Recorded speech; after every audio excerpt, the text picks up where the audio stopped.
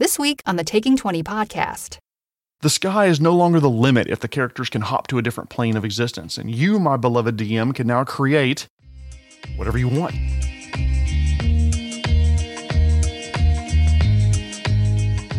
Ladies and gentlemen, welcome to episode 136 of the Taking 20 podcast, this week about the multiverse concept and the material plane.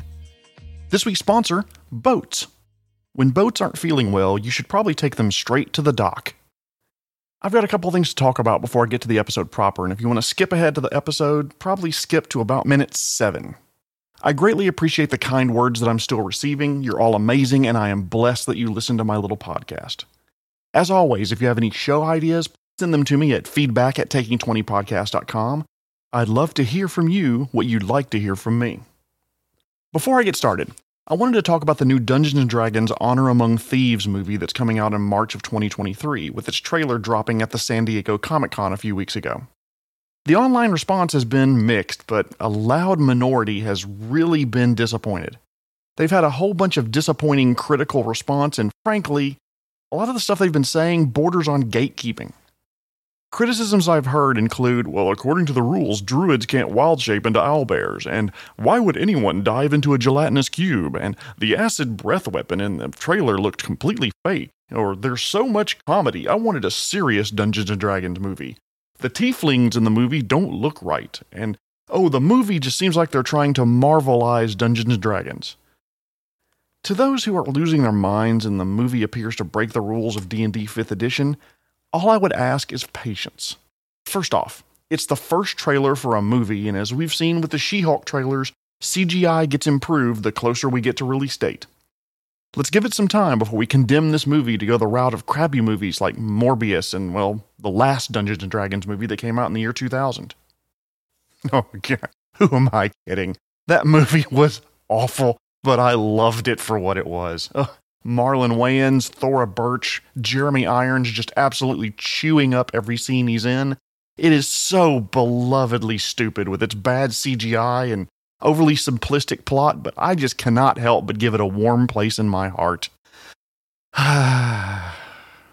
Sorry, let's get back to the 2023 movie. Before you start screaming about what the movie doesn't have and what the movie's getting wrong, I want to remind you of a few things it got right. Start with game-accurate displacer beasts and mimics that looked amazing. A dragon in a movie that doesn't breathe fire.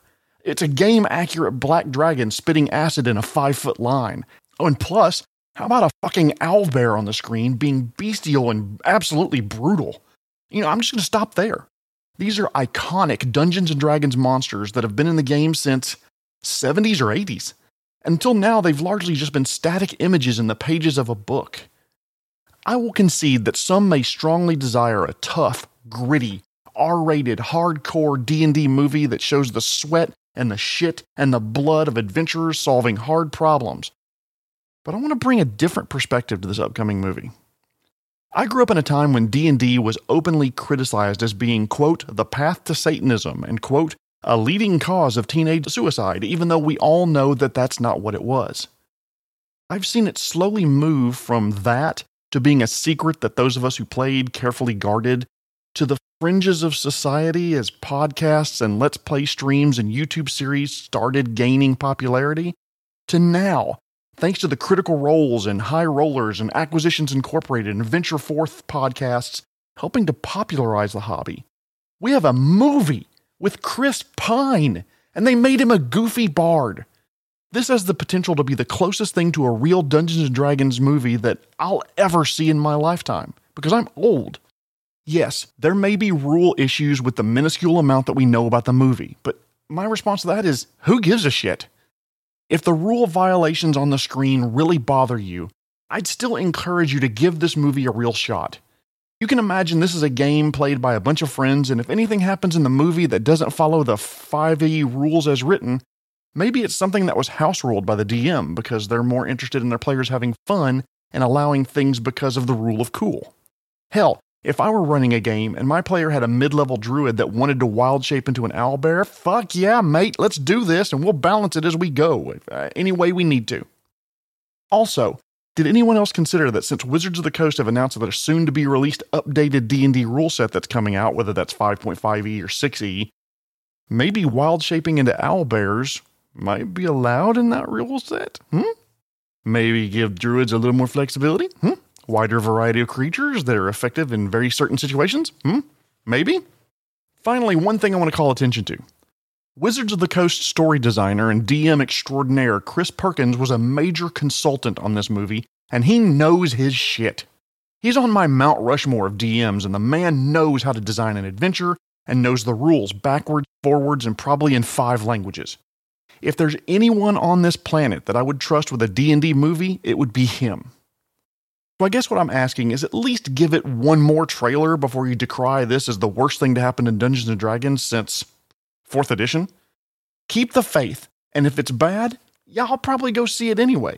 And if you see it and you think it's bad and you don't want to watch it anymore, so be it. No criticism from me here.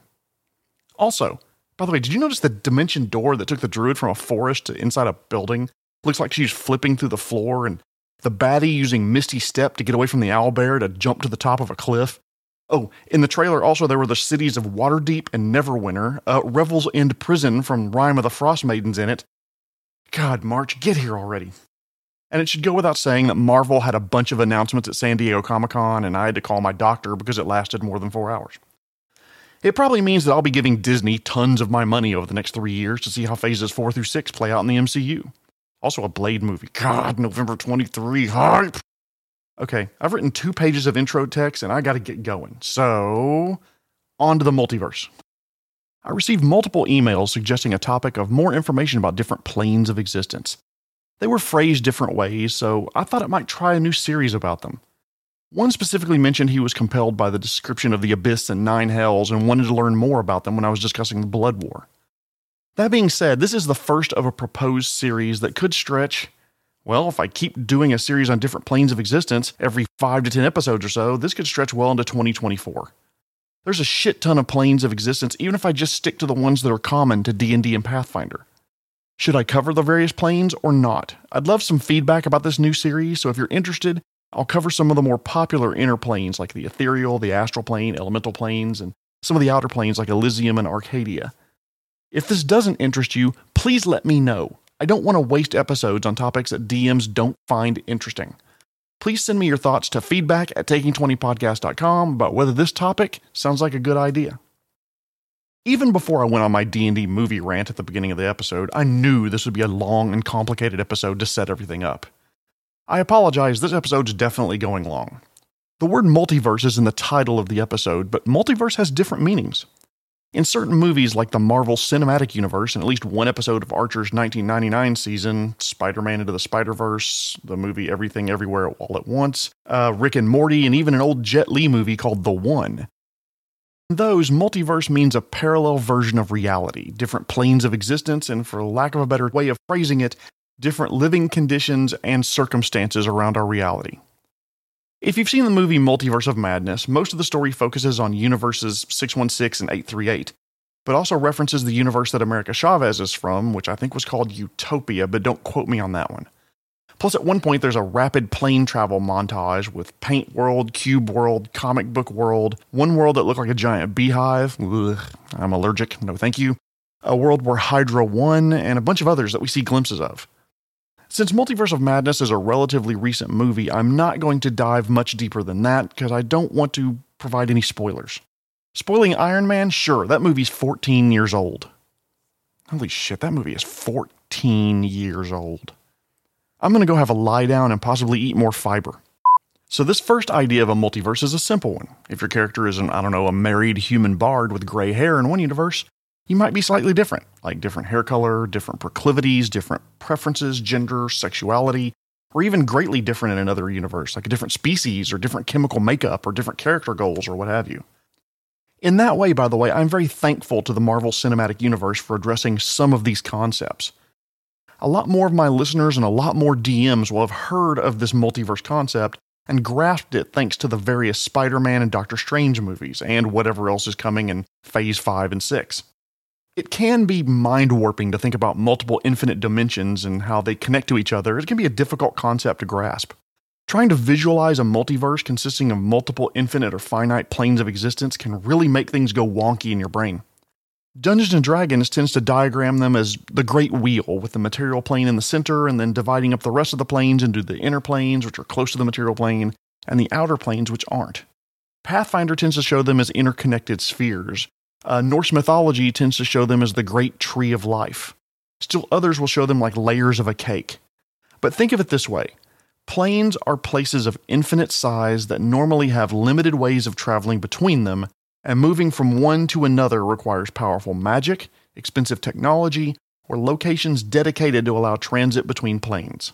And here, if I wanted this episode to go about 2 hours, we could get into how multiverses form, like is a new one formed every single time someone makes a decision, or new multiverses only spawned in certain pivotal points in history when major decisions are made, or is it only powerful beings like gods that can create parallel universes? I do not have time to cover that. So let's just say these various parallel universes exist, regardless of their method of creation, and let's just move past that. While the concept of parallel, Faerunes or Golarians or Earths or what have you, it's a neat topic, but it wasn't really what I'd intended for this episode. But since I've opened the cupboard and talked about different Earths existing in a multiverse, at the end of the episode, I will at least give you some tips for running an MCU-like multiverse for your campaign. But let's get back to the original RPG definition of a multiverse stretching all the way back to the 1970s. In Dungeons & Dragons and Pathfinder and Starfinder and hell, Warhammer 40k and Call of Cthulhu and too many others to name, the multiverse is a collective term for all of the planes of existence that exist in that game. Each plane is a universe and reality unto itself. And since there are multiple universes, voila, multiverse. So let's agree on some terminology. RPGs like Dungeons & Dragons and Pathfinder refer to these universes as planes of existence. Throughout the rest of this episode, I will be using that term, plane of existence or plane, but when you hear it, just know it means an entire universe unto itself.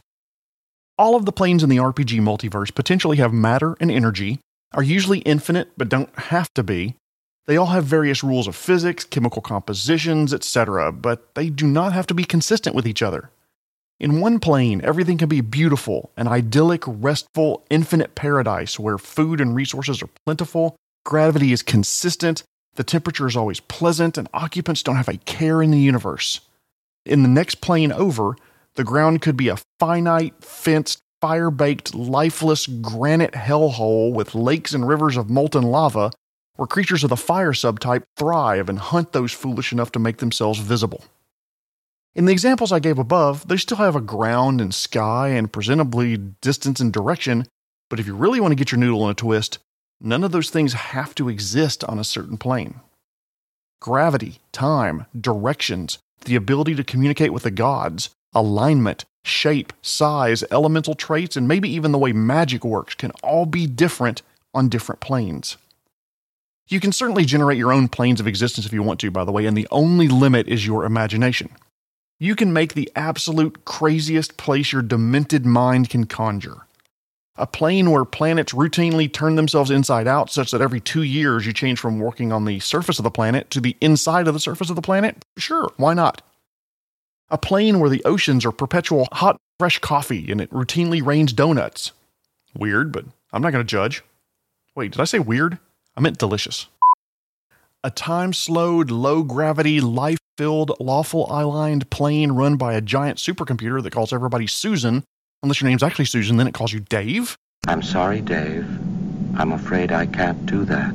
First off, computer, my name is Susan, and yes, you can do that. Make that happen before I start sticking magnets to your CPU. Starfinder, more so than any other game system I've ever played, has really embraced this wacky anything-goes multiverse idea. There's a spell, for example, where you can reach through space-time to planes of existence that are nothing but needles and call them to this universe in order to cause damage to your enemies. Which, if we're being honest, a universe of nothing but needles is terrifying. Another spell in Starfinder allows you to channel the essence of a hostile outer plane directly onto your foes for damage and other negative effects. You can design your own wacky planes of existence, again, no limitation. But it is a massive topic, and we don't have time to explore all the depths of designing a plane and all the challenges thereof. For now, though, let's focus on the most important plane that exists in most gaming universes, the Prime Material Plane. In Dungeons & Dragons, Pathfinder, and Starfinder, the plane of existence where 99+% of adventuring takes place is called either the Material Plane or Prime Material Plane, or sometimes just Prime. For simplicity's sake, I'm just going to call it the Material Plane for this episode, but these terms are interchangeable. The Material Plane is an unending universe, occasionally harboring life on mostly terrestrial planets and other less stable celestial bodies. Most mortals live out their lives on this plane, and they not only never travel to other planes until after their death, they may not even know they exist. The Sword Coast? Yep, it's on the D&D Material Plane. The planet of Golarion in Pathfinder? On the Material Plane. The planets of Akiton, Eox, Triaxis, Castrovel, the space station known as Absalom, on the Starfinder Material Plane. By the way, it should go without saying, these material planes could easily be different from one another, and more than likely are, given the different rule sets. But these material planes are infinite, like outer space is to us. Theoretically, if we traveled to the furthest stars, H2O is still water. Gravity, energy, and mass are interlinked with one another. The rules are consistent because we're on the same plane of existence. RPG planes, no different. You can leave the Sword Coast and travel to another region, continent, or even planet on that material plane, and the rules are pretty consistent. In that case, many campaigns, especially lower-tier campaigns, never leave the plane. And you don't have to go to another plane of existence at all for variety. Golarion, for example, has areas of the world that are akin to the traditional medieval European settings, ancient and modern Middle East, the Silk Road, late 18th century France, early 19th century America, Conan the Barbarian, Vikings, crash-landed UFOs, etc. So campaigns can be extremely varied, never having to leave your home planet, much less your home plane. Some do leave, though, especially at higher levels. You may take a trip to, Avernus, Celestia, the Ethereal Plane, all make appearances in various official D&D adventures, for example. So the Material Plane, as I mentioned, most adventures take place there simply because other planes of existence can be harsh or even lethal to anybody who lives on the Material Plane. Take, for example, the elemental plane of water. Oh, that doesn't sound so bad. It's just wet there, right? Wrong. It's an ocean with no bottom, no surface, no or limited land, and no or limited air pockets. And no matter how far and how hard you swim in any direction, it still looks like you're in 10 meters of water below the surface of an ocean on Earth. Assuming that you have some magical way of breathing water, or you can naturally breathe water, you eventually grow tired and need to rest, so you float until something big that swims forever in that endless ocean finds you and decides you look delicious.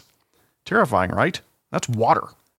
Imagine the elemental plane of fire where almost everything's on fire all the time, or endlessly falling in the plane of air, or being entombed in the catacombs of infinite rock, dirt, and stone in every direction on the plane of Earth. The Material Plane is where we set a lot of our adventures because it's easy to understand, it's familiar. We're used to a world with air in the sky and water and earth on the ground, with fire that can be used to cook our food and generate heat. We mortals live out our lives on the Material Plane, and the vast majority, when we finally pass on and shuffle off this mortal coil, our souls transition to another plane of existence. In most iterations of the game systems, by the way, we mortals are the dominant life forms on the Material Plane, but we're not alone. We do get visitors from other planes of existence. For example, there are certain undead that may be born in the negative energy plane. During the month of October, by the way, I'm going to be covering horror adventures, including various types of undead, so consider this a slight tease for those episodes coming up during that month. While a lot of undead are raised corpses on the Material Plane, not all of them are. They originate on the negative energy plane and can migrate to Material Plane via rifts between the planes or summoned by magic users or clerics of various types. There can be visitors from other planes of existence, like the Fae from the Feywild or First World, depending on your game system. They love to occupy the wild, untamed places of the world and sometimes hide close to settlements and harass humanoids, and whether they're murderous or just like to harass people for a practical joke depends on the type of Fae they are. I need to do a Fae episode as well, so look for that in the coming weeks. God, Jeremy, what is this episode, just teases? The Material Plane also contains demons, so creatures from the abyss here to sow chaos and destruction at the behest of more powerful demons.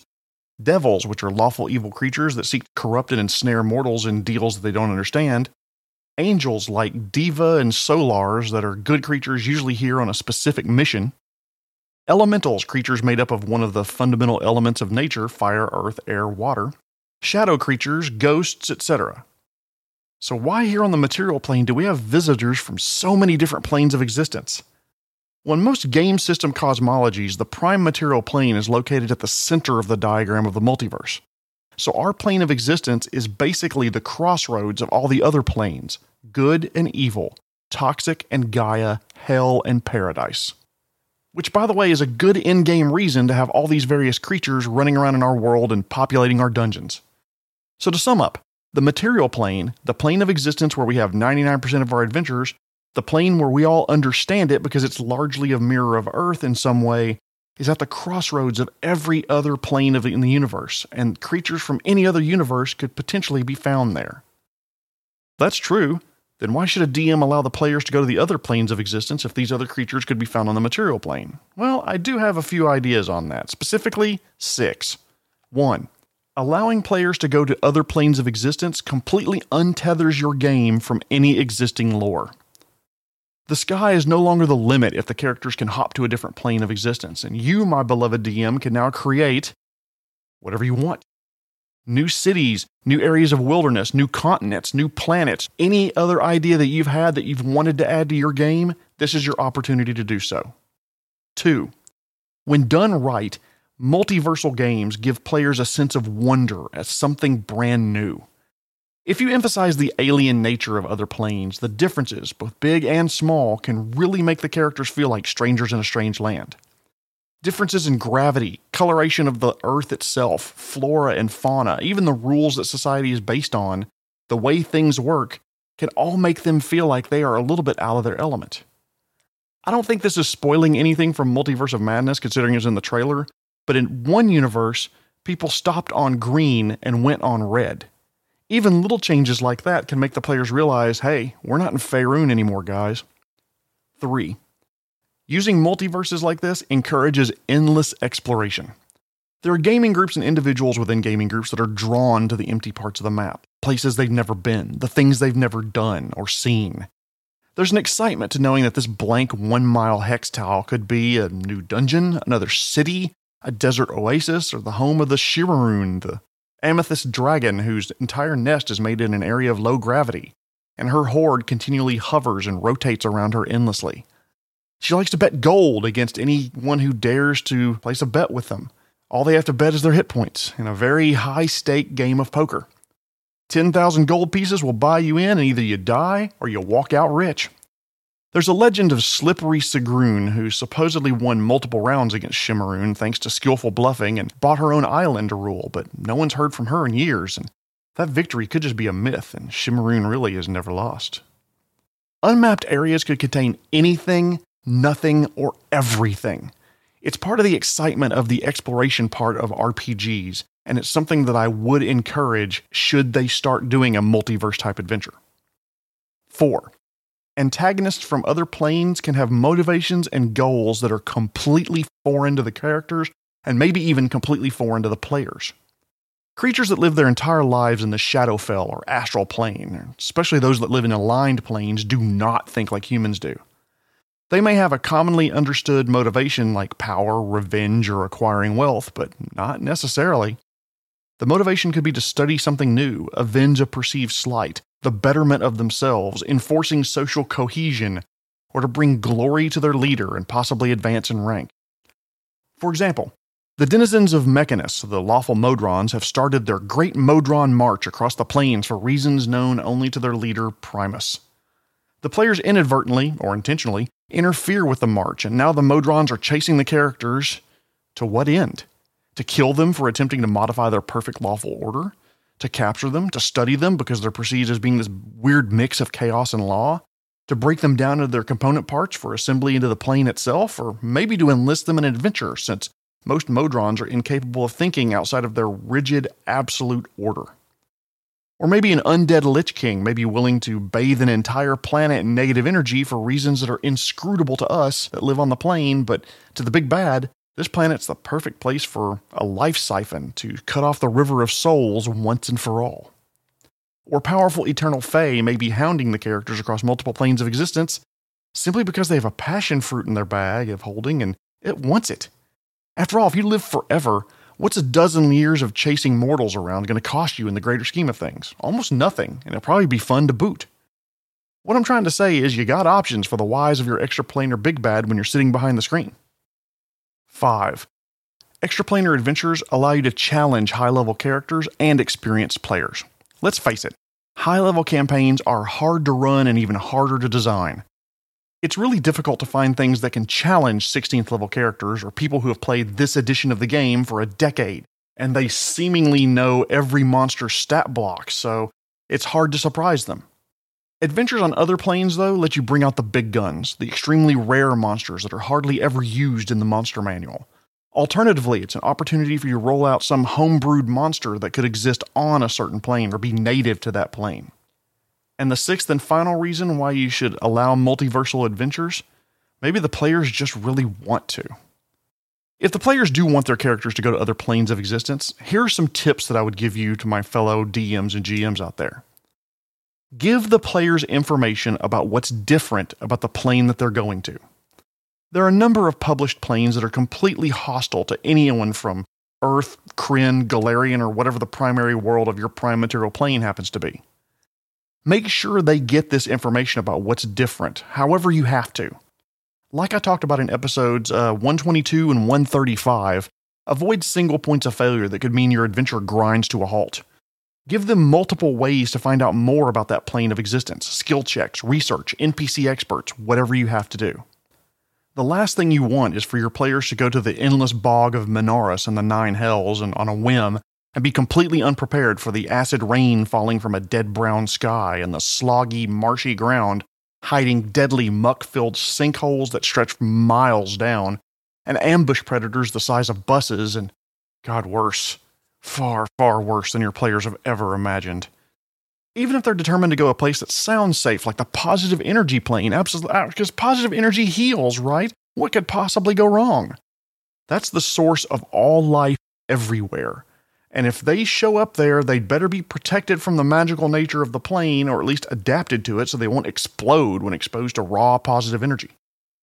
The material plane has been carefully crafted and or life evolved to survive in that particular environment.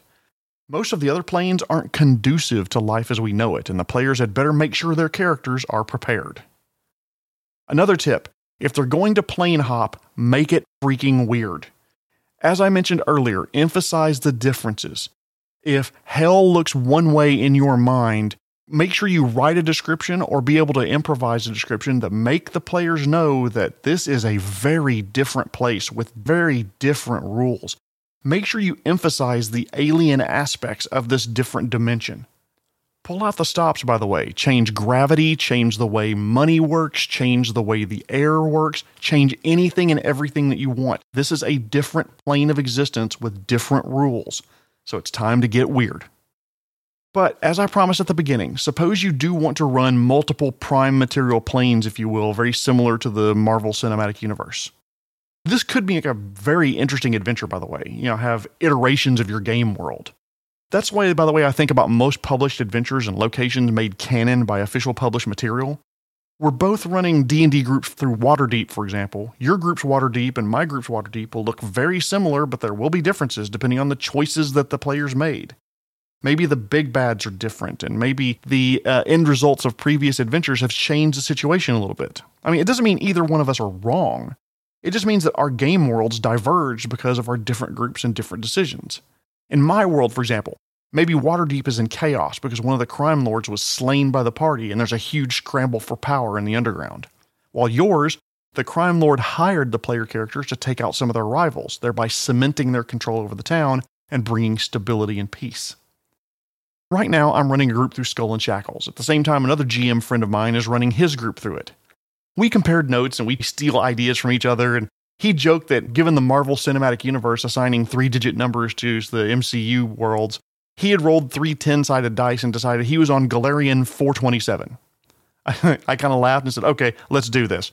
And on Discord chat with him, I rolled dice and I came up with 333. So we email each other to find out how things are going in our respective Golarion universes. We share NPCs and PCs from our world that we've generated. They'll likely become NPCs in each other's world. So my Skull and Shackles group may eventually meet Captain Califras aboard the ship the Sticky Wicket. If you do allow multiple versions of your game world to exist in the multiverse, though, there's one thing you've got to decide very early on. Can characters interact with the alternate versions of themselves? I mean, don't get me wrong, that could be a lot of fun to allow your sorcerer, for example, to make 2 slightly different versions of his level 14 sorcerer that are alternate versions of himself that had made different feat and skill choices along the way. But what happens if they all want to team up? Now your group of 4 becomes a group of 8 as everybody's running duplicates of each other, or a group of 6 becomes 12. That can easily get out of hand and be tough to prepare for as a DM. So decide how much interaction you want to allow. I'm not sure I would make the rule from one of the episodes of Love, Death, and Robots, where if you touch the other universe's version of yourself, you cause a complete causality and crossover shift and destroy both universes at the same time. But other than that, the rest of the rules that I talked about still apply. I previously discussed them. Make it different, make it weird, and emphasize the differences between their universe and the one that they're in. The concept of the multiverse is a complicated one, and until the popularity of the MCU multiverse movies, multiverses were fairly esoteric knowledge among DMs and GMs who have embraced the multiplayer campaign adventure or prepared a pre-existing module or readers of certain comic books. If you're ready to lead your players on an adventure that goes literally beyond the stars, prepare some details about the plane that they're going to, free your mind to embrace any creative idea that might fit on that plane, prepare some out-of-the-world creatures and locations for the players to meet, befriend, run from, fight on or in, and I bet you and your players will have fun doing it. I do apologize for the length of this episode, more than 30 minutes, but I wanted to get my thoughts down on the D&D movie while it was still fresh, and I wanted to cover this topic at least as much as I could. I mean, multiverse is a complicated topic and foundational to the study of any other plane of existence. So what do you think about an episode about, I don't know, Mechanus, the Abyss, Celestia, other planes of existence like the astral and ethereal planes? Send me your thoughts to feedback@taking20podcast.com. I promise they won't be 30 damn minutes long. Tune in next week, by the way, when I'm going to cover another user-submitted topic. This time from Anthony in Tennessee. Thank you, Anthony, for the email. I appreciate it. He wanted to cover the Gap in Starfinder lore, and so I'm going to expand the topic a little bit to cover the Gap and how you can use empty history in your campaign. But before I go, I want to thank our sponsor, Boats. If you're looking for something a little kinky, try to find the boat that stays in one spot and has a lot of rope on it. After all, it's a naughty boy. I refuse to apologize for that.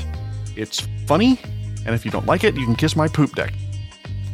This has been episode 136, The Material Plane and Multiverse Concept. My name is Jeremy Shelley, and I hope that your next game is your best game.